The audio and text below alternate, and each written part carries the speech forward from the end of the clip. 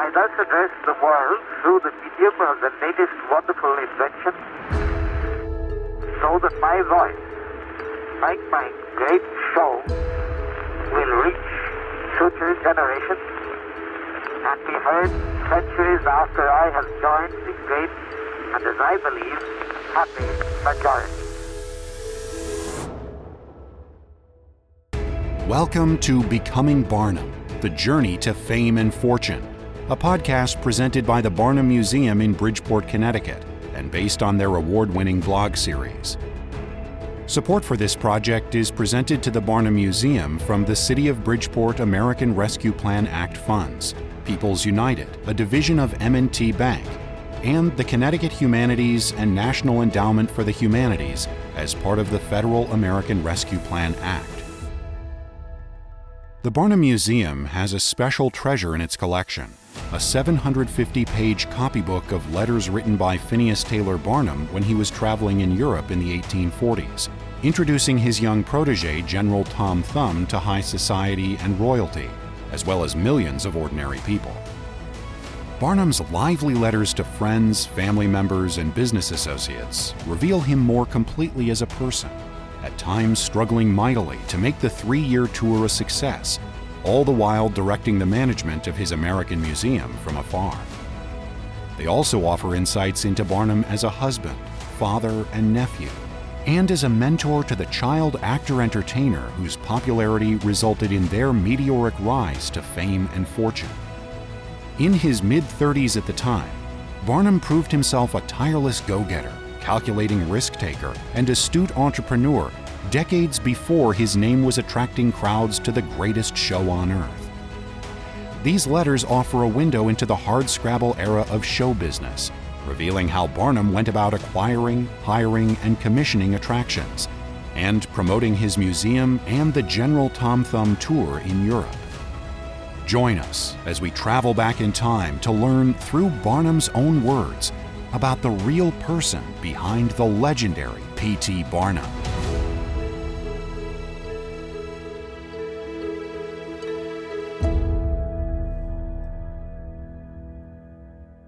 A bit of France in Bridgeport, Connecticut.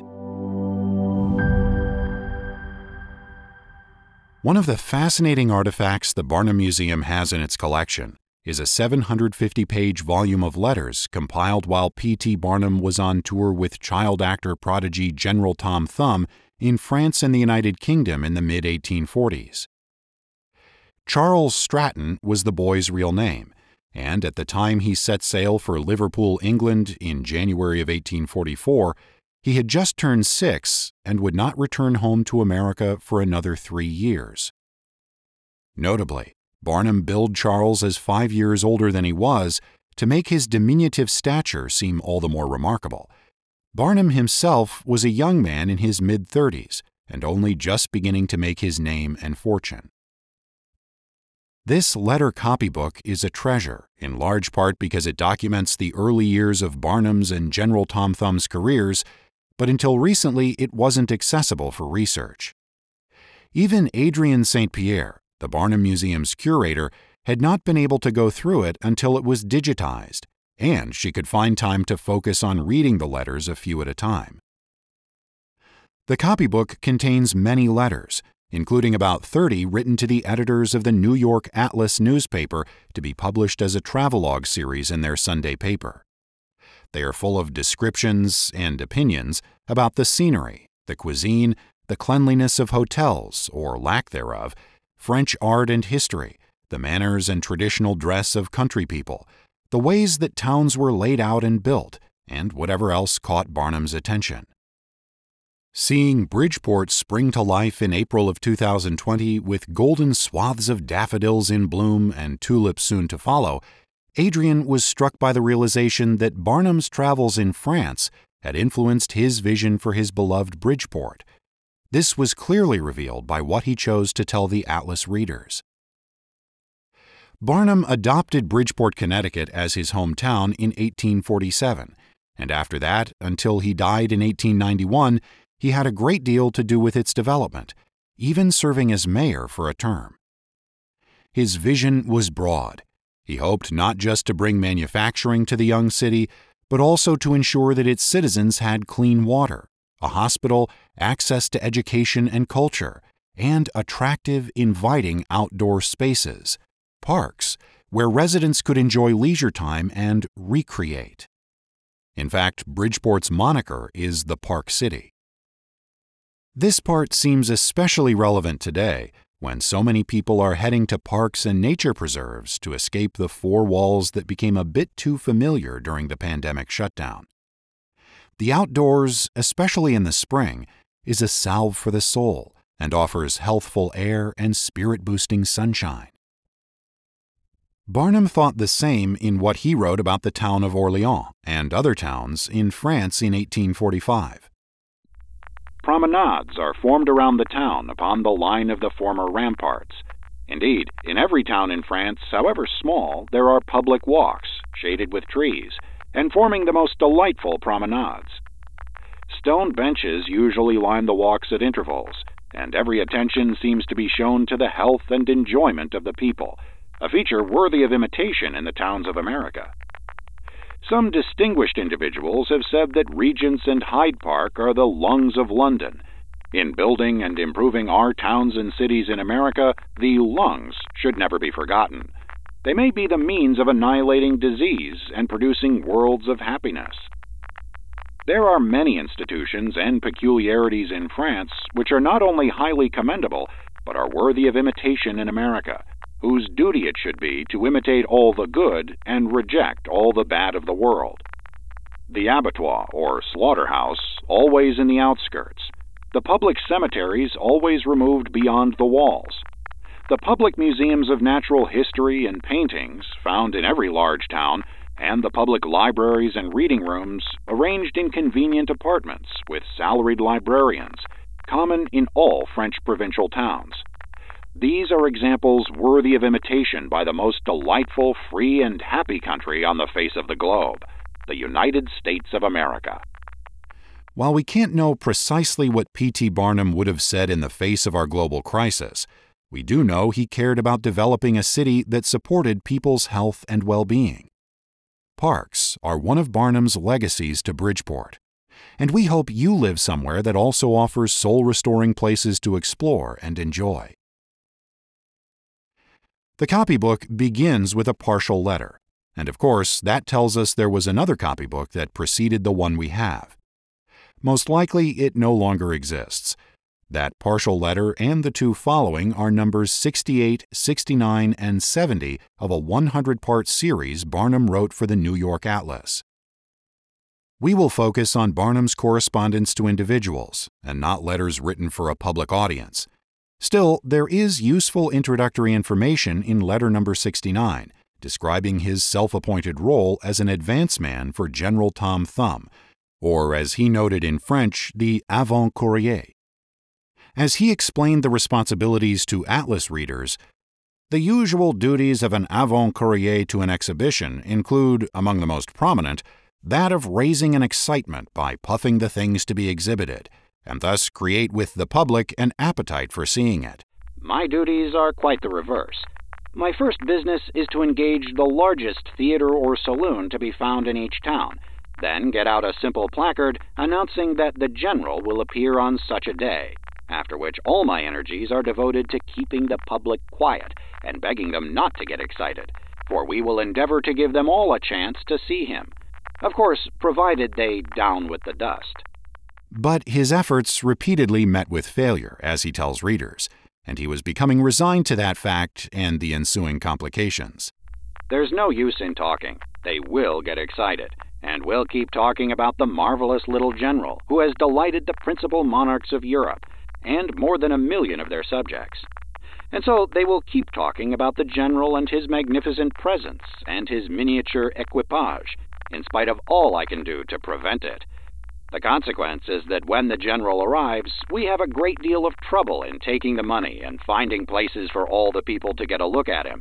But a man can stand almost anything when he gets used to it. So we bear our troubles with the calmness and fortitude of philosophers and Christians. General Tom Thumb had been wildly successful in Paris, performing a play called Le Petit Poucet, and perhaps Barnum expected similar receptions from the people in French provincial towns. That was not always the case. Despite the smug tone of Barnum's letter, he often had to work hard to stir up excitement, and the French language and unfamiliar customs continually challenged him. The letters in the copybook begin after the Paris and Brussels venues. At that point, Barnum was undoubtedly still feeling elated by their great success with the big city audiences, but also starting to feel lonely and homesick. The difficulties of constant travel, managing business in another language, and adapting to peculiar laws and taxes would soon begin to wear on him. His wife Charity and their 2 daughters returned to Bridgeport, and he, now in the role of advance man, was separated from the entourage. The first personal correspondence in the copybook is a letter to Sherwood Stratton, the father of General Tom Thumb. It was written on August 6, 1845, while Barnum was in Angers, a town 186 miles, 299 kilometers, southwest of Paris.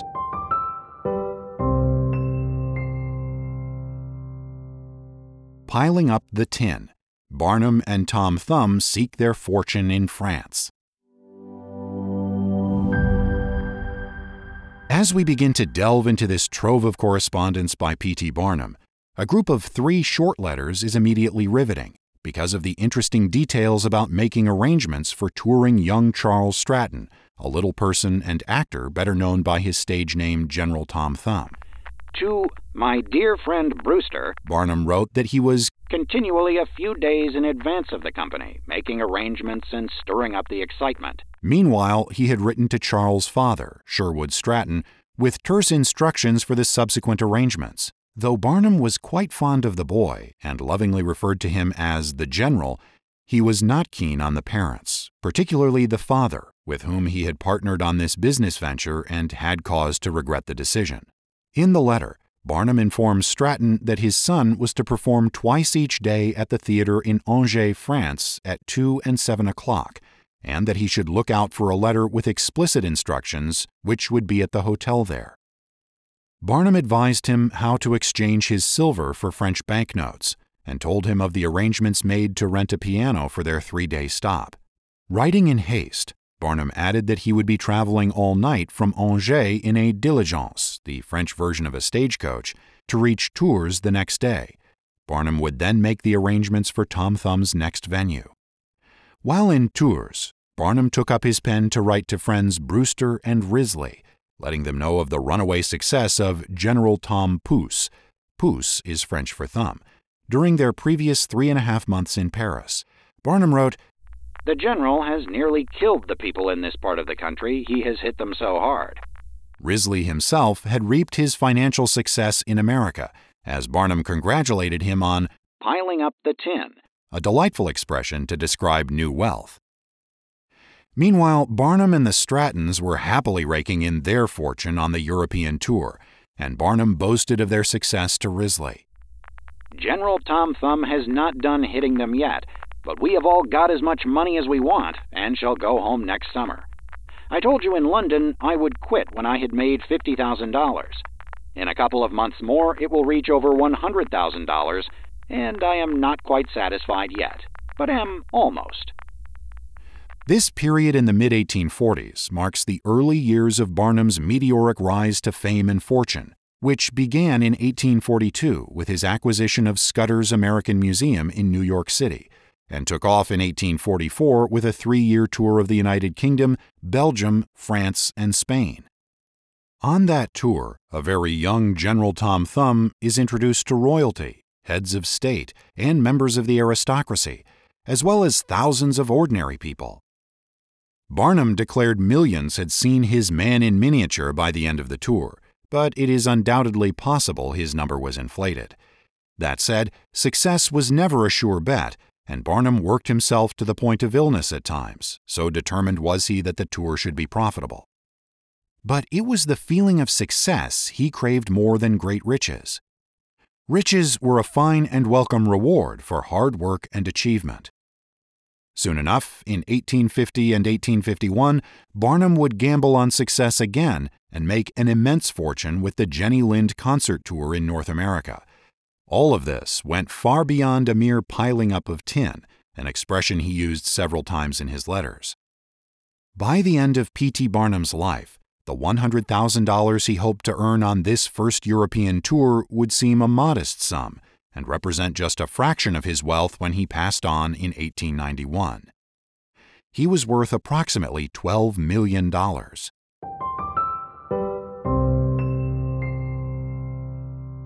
The general's clothes and carriage stir up excitement.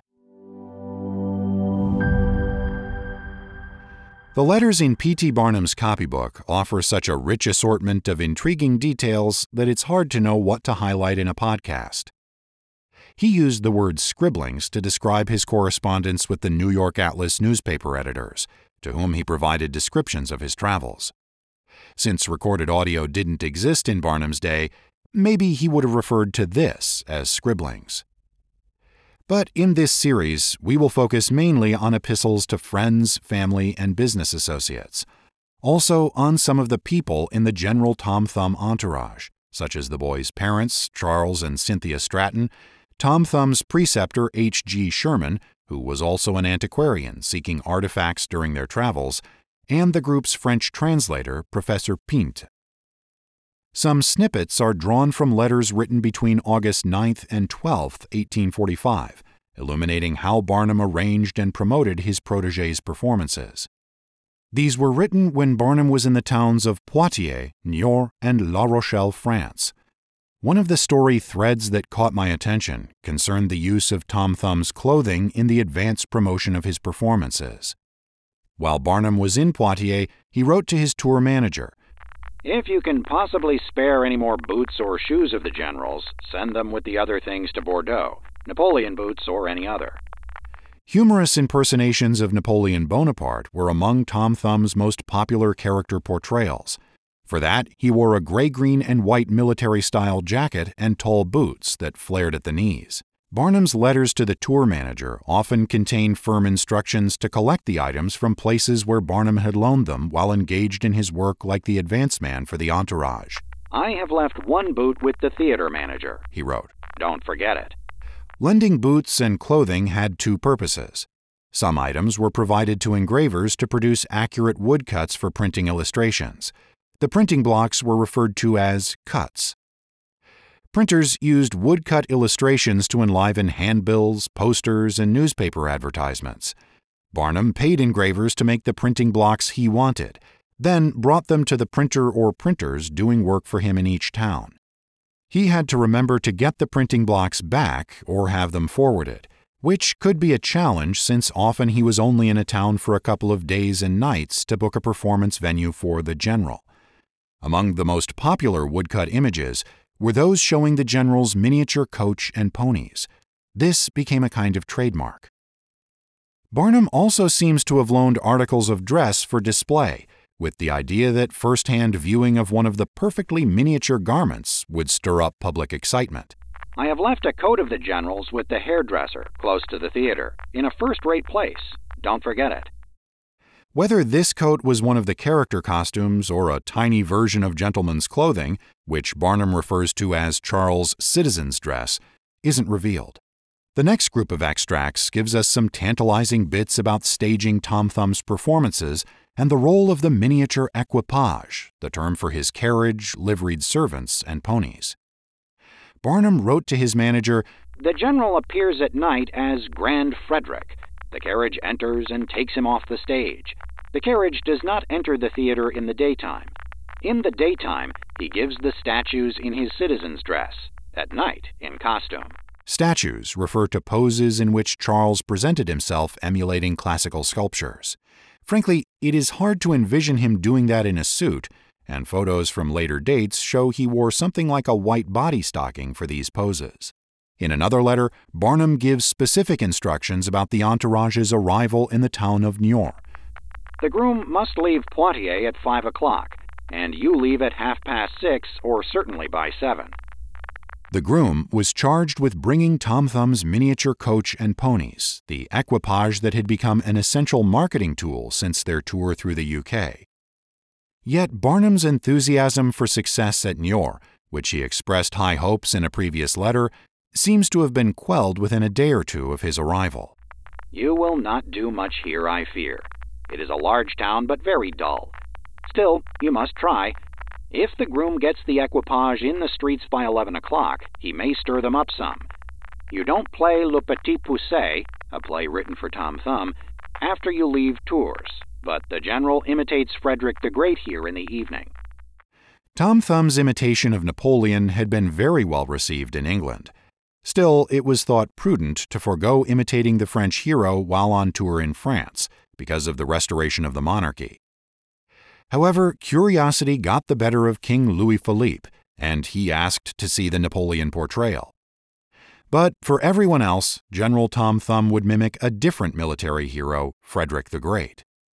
The costume for this character role may be what Barnum was referring to when he directed a correspondent to go as soon as possible to Messrs. Roux & Company theatrical agents, to have them send signed contracts, and he asked that Mr. Roux will also please send his bill for the General's new clothes, and I will attend to it at once. Here at the Barnum Museum, we have a fantastic array of clothing that initially belonged to the General and was saved over the years. Among these items are a Napoleon jacket made of sage green wool accented with off-white and scarlet, a brown silk velvet court suit, a black wool gentleman's suit, a navy and scarlet military jacket, plus footwear, jewelry, and more. A single epaulet and a Napoleon-style hat and boot are among these treasures, and all can be seen in the Connecticut Digital Archive. The Barnum Museum also has one of Tom Thumb's show carriages. There were a number made, and perhaps most famous was a blue one presented to him by Queen Victoria, along with 4 small yet sturdy Shetland ponies. We believe our coach dates to about 1850, a few years after the European tour. It's fair to say that museum visitors today are just as fascinated by seeing this miniature coach as people seem to have been in the 1800s. Fortunately, now you can see it no matter where you are in the world by visiting our digital collection. Negotiating tactics. The general's expenses are very great. P.T. Barnum's extraordinary, enduring legacy overshadows the years of backbreaking work before his fame and that of his protégé Tom Thumb was widespread. Success was sometimes hard-won and certainly not guaranteed, as Barnum would discover after leaving the adoring crowds in Paris to tour the General in the provincial towns. Barnum's correspondence from the summer of 1845 reveals that stirring up the excitement was an arduous process in places where people were not yet acquainted with the irresistible charms of man in miniature Charles Stratton. Working as the advance man on the tour, Barnum's talents as a never-quit bargainer were often called into play to make the arrangements, which involved convincing mayors, theater managers, and the like in permitting him to engage a hall or theater for 2 to 3 days of performances, agreeing on a percentage of the take, and arranging for lodging and board for the entourage. A particularly trying episode occurred in the town of Bordeaux in mid-August. More often than not, the sticking point in settling on the fees concerned a poor tax levied on luxuries such as concerts and theater performances, as these could take a hefty chunk from the profits Barnum anticipated. A frequent complaint in Barnum's letters was the amount of money he was required to pay the hospice people at each town where Tom Thumb performed. Each town had its own Commission du Hospice Civil, responsible for raising money to offset the town's cost of caring for the institutionalized poor.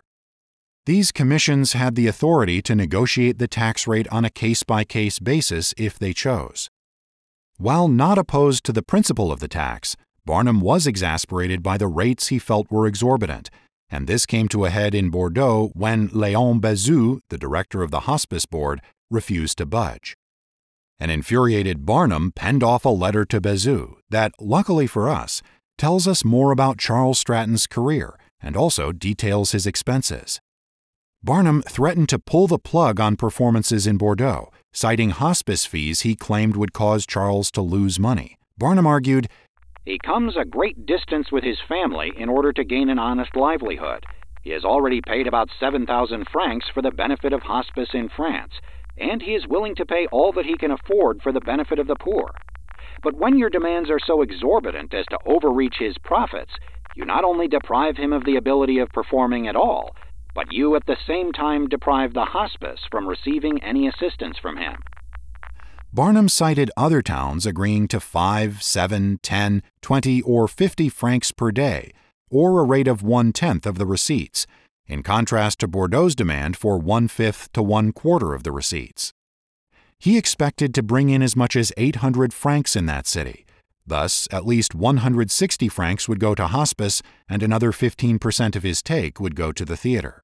He countered, "I very much regret that your demands are such as to render it impossible for General Tom Pouce to visit Bordeaux." Barnum was always careful to frame his negotiations as if he was Charles' agent, not the showman in charge. In a letter to friend Huet, dated August 18, 1845, he confides, "I continue to be merely the simple agent of General Tom Pouce, and find that by that plan I save considerable expense." Using that tactic, Barnum explains in his letter to Bezout, "The General's expenses are very great.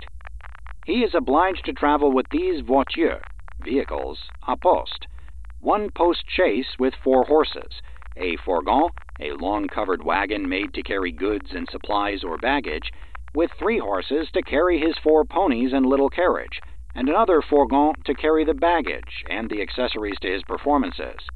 He is also obliged to pay large salaries to his interpreter, preceptor, teacher, musicians, and others in his employ, so that his daily expenses average 400 to 500 francs. Barnum bolstered his case by explaining that the General is not exhibited simply as a natural curiosity, for as a natural curiosity alone he would not receive 100 francs per day. But the chief attractions of his exhibitions are his performances, which consist of the poses académiques, as well as dancing, singing, imitations of celebrated characters such as Grand Frederick and Company. His exhibitions, you will therefore perceive, partake of the dramatic, and he is not therefore to be considered the same as a natural curiosity, which by law gives the hospital the right to demand 1/4 of the receipts. The General is an actor, and a member of the Association du Artiste Dramatique, as you will see by the book which accompanies this letter." Of course, Barnum was determined that the General would perform in Bordeaux. He was sure to gain widespread acclaim there, and it was hoped the receipts would make up for losses in some small towns. He therefore asked Bezout to reconsider the tax rate, and offered that if the fees he, Barnum, reported having paid to other towns were found to be false, he would pay 1/4 of the whole receipts in Bordeaux. Things had been more accessible in Paris and England, for Barnum concludes, "If you are willing to do this, then I shall be most happy to make arrangements for him to visit this city. But if you persist in demanding a sum which he is wholly unable to pay, then unfortunately his long and pointless journey from Paris to Poitiers must be thrown away, and he must return to Paris and England, where the laws will permit him to gain a livelihood without taking from him all that he can earn." Letters from Barnum to his associates on this subject continue over several days, each one describing his aggravation with the hospice board and the fact that he could not get things settled quickly. He informed Charles' father, Sherwood Stratton, "As I expected, I have bloody bad work with the hospice here, but I don't give it up yet. I hope to get it, the rates, reduced." Further venting his frustration, he writes, "There is plenty of money here, and we can raise the devil, but I don't want to work altogether for the hospice." So, who won the argument? Did the General get to perform in Bordeaux after all this trouble?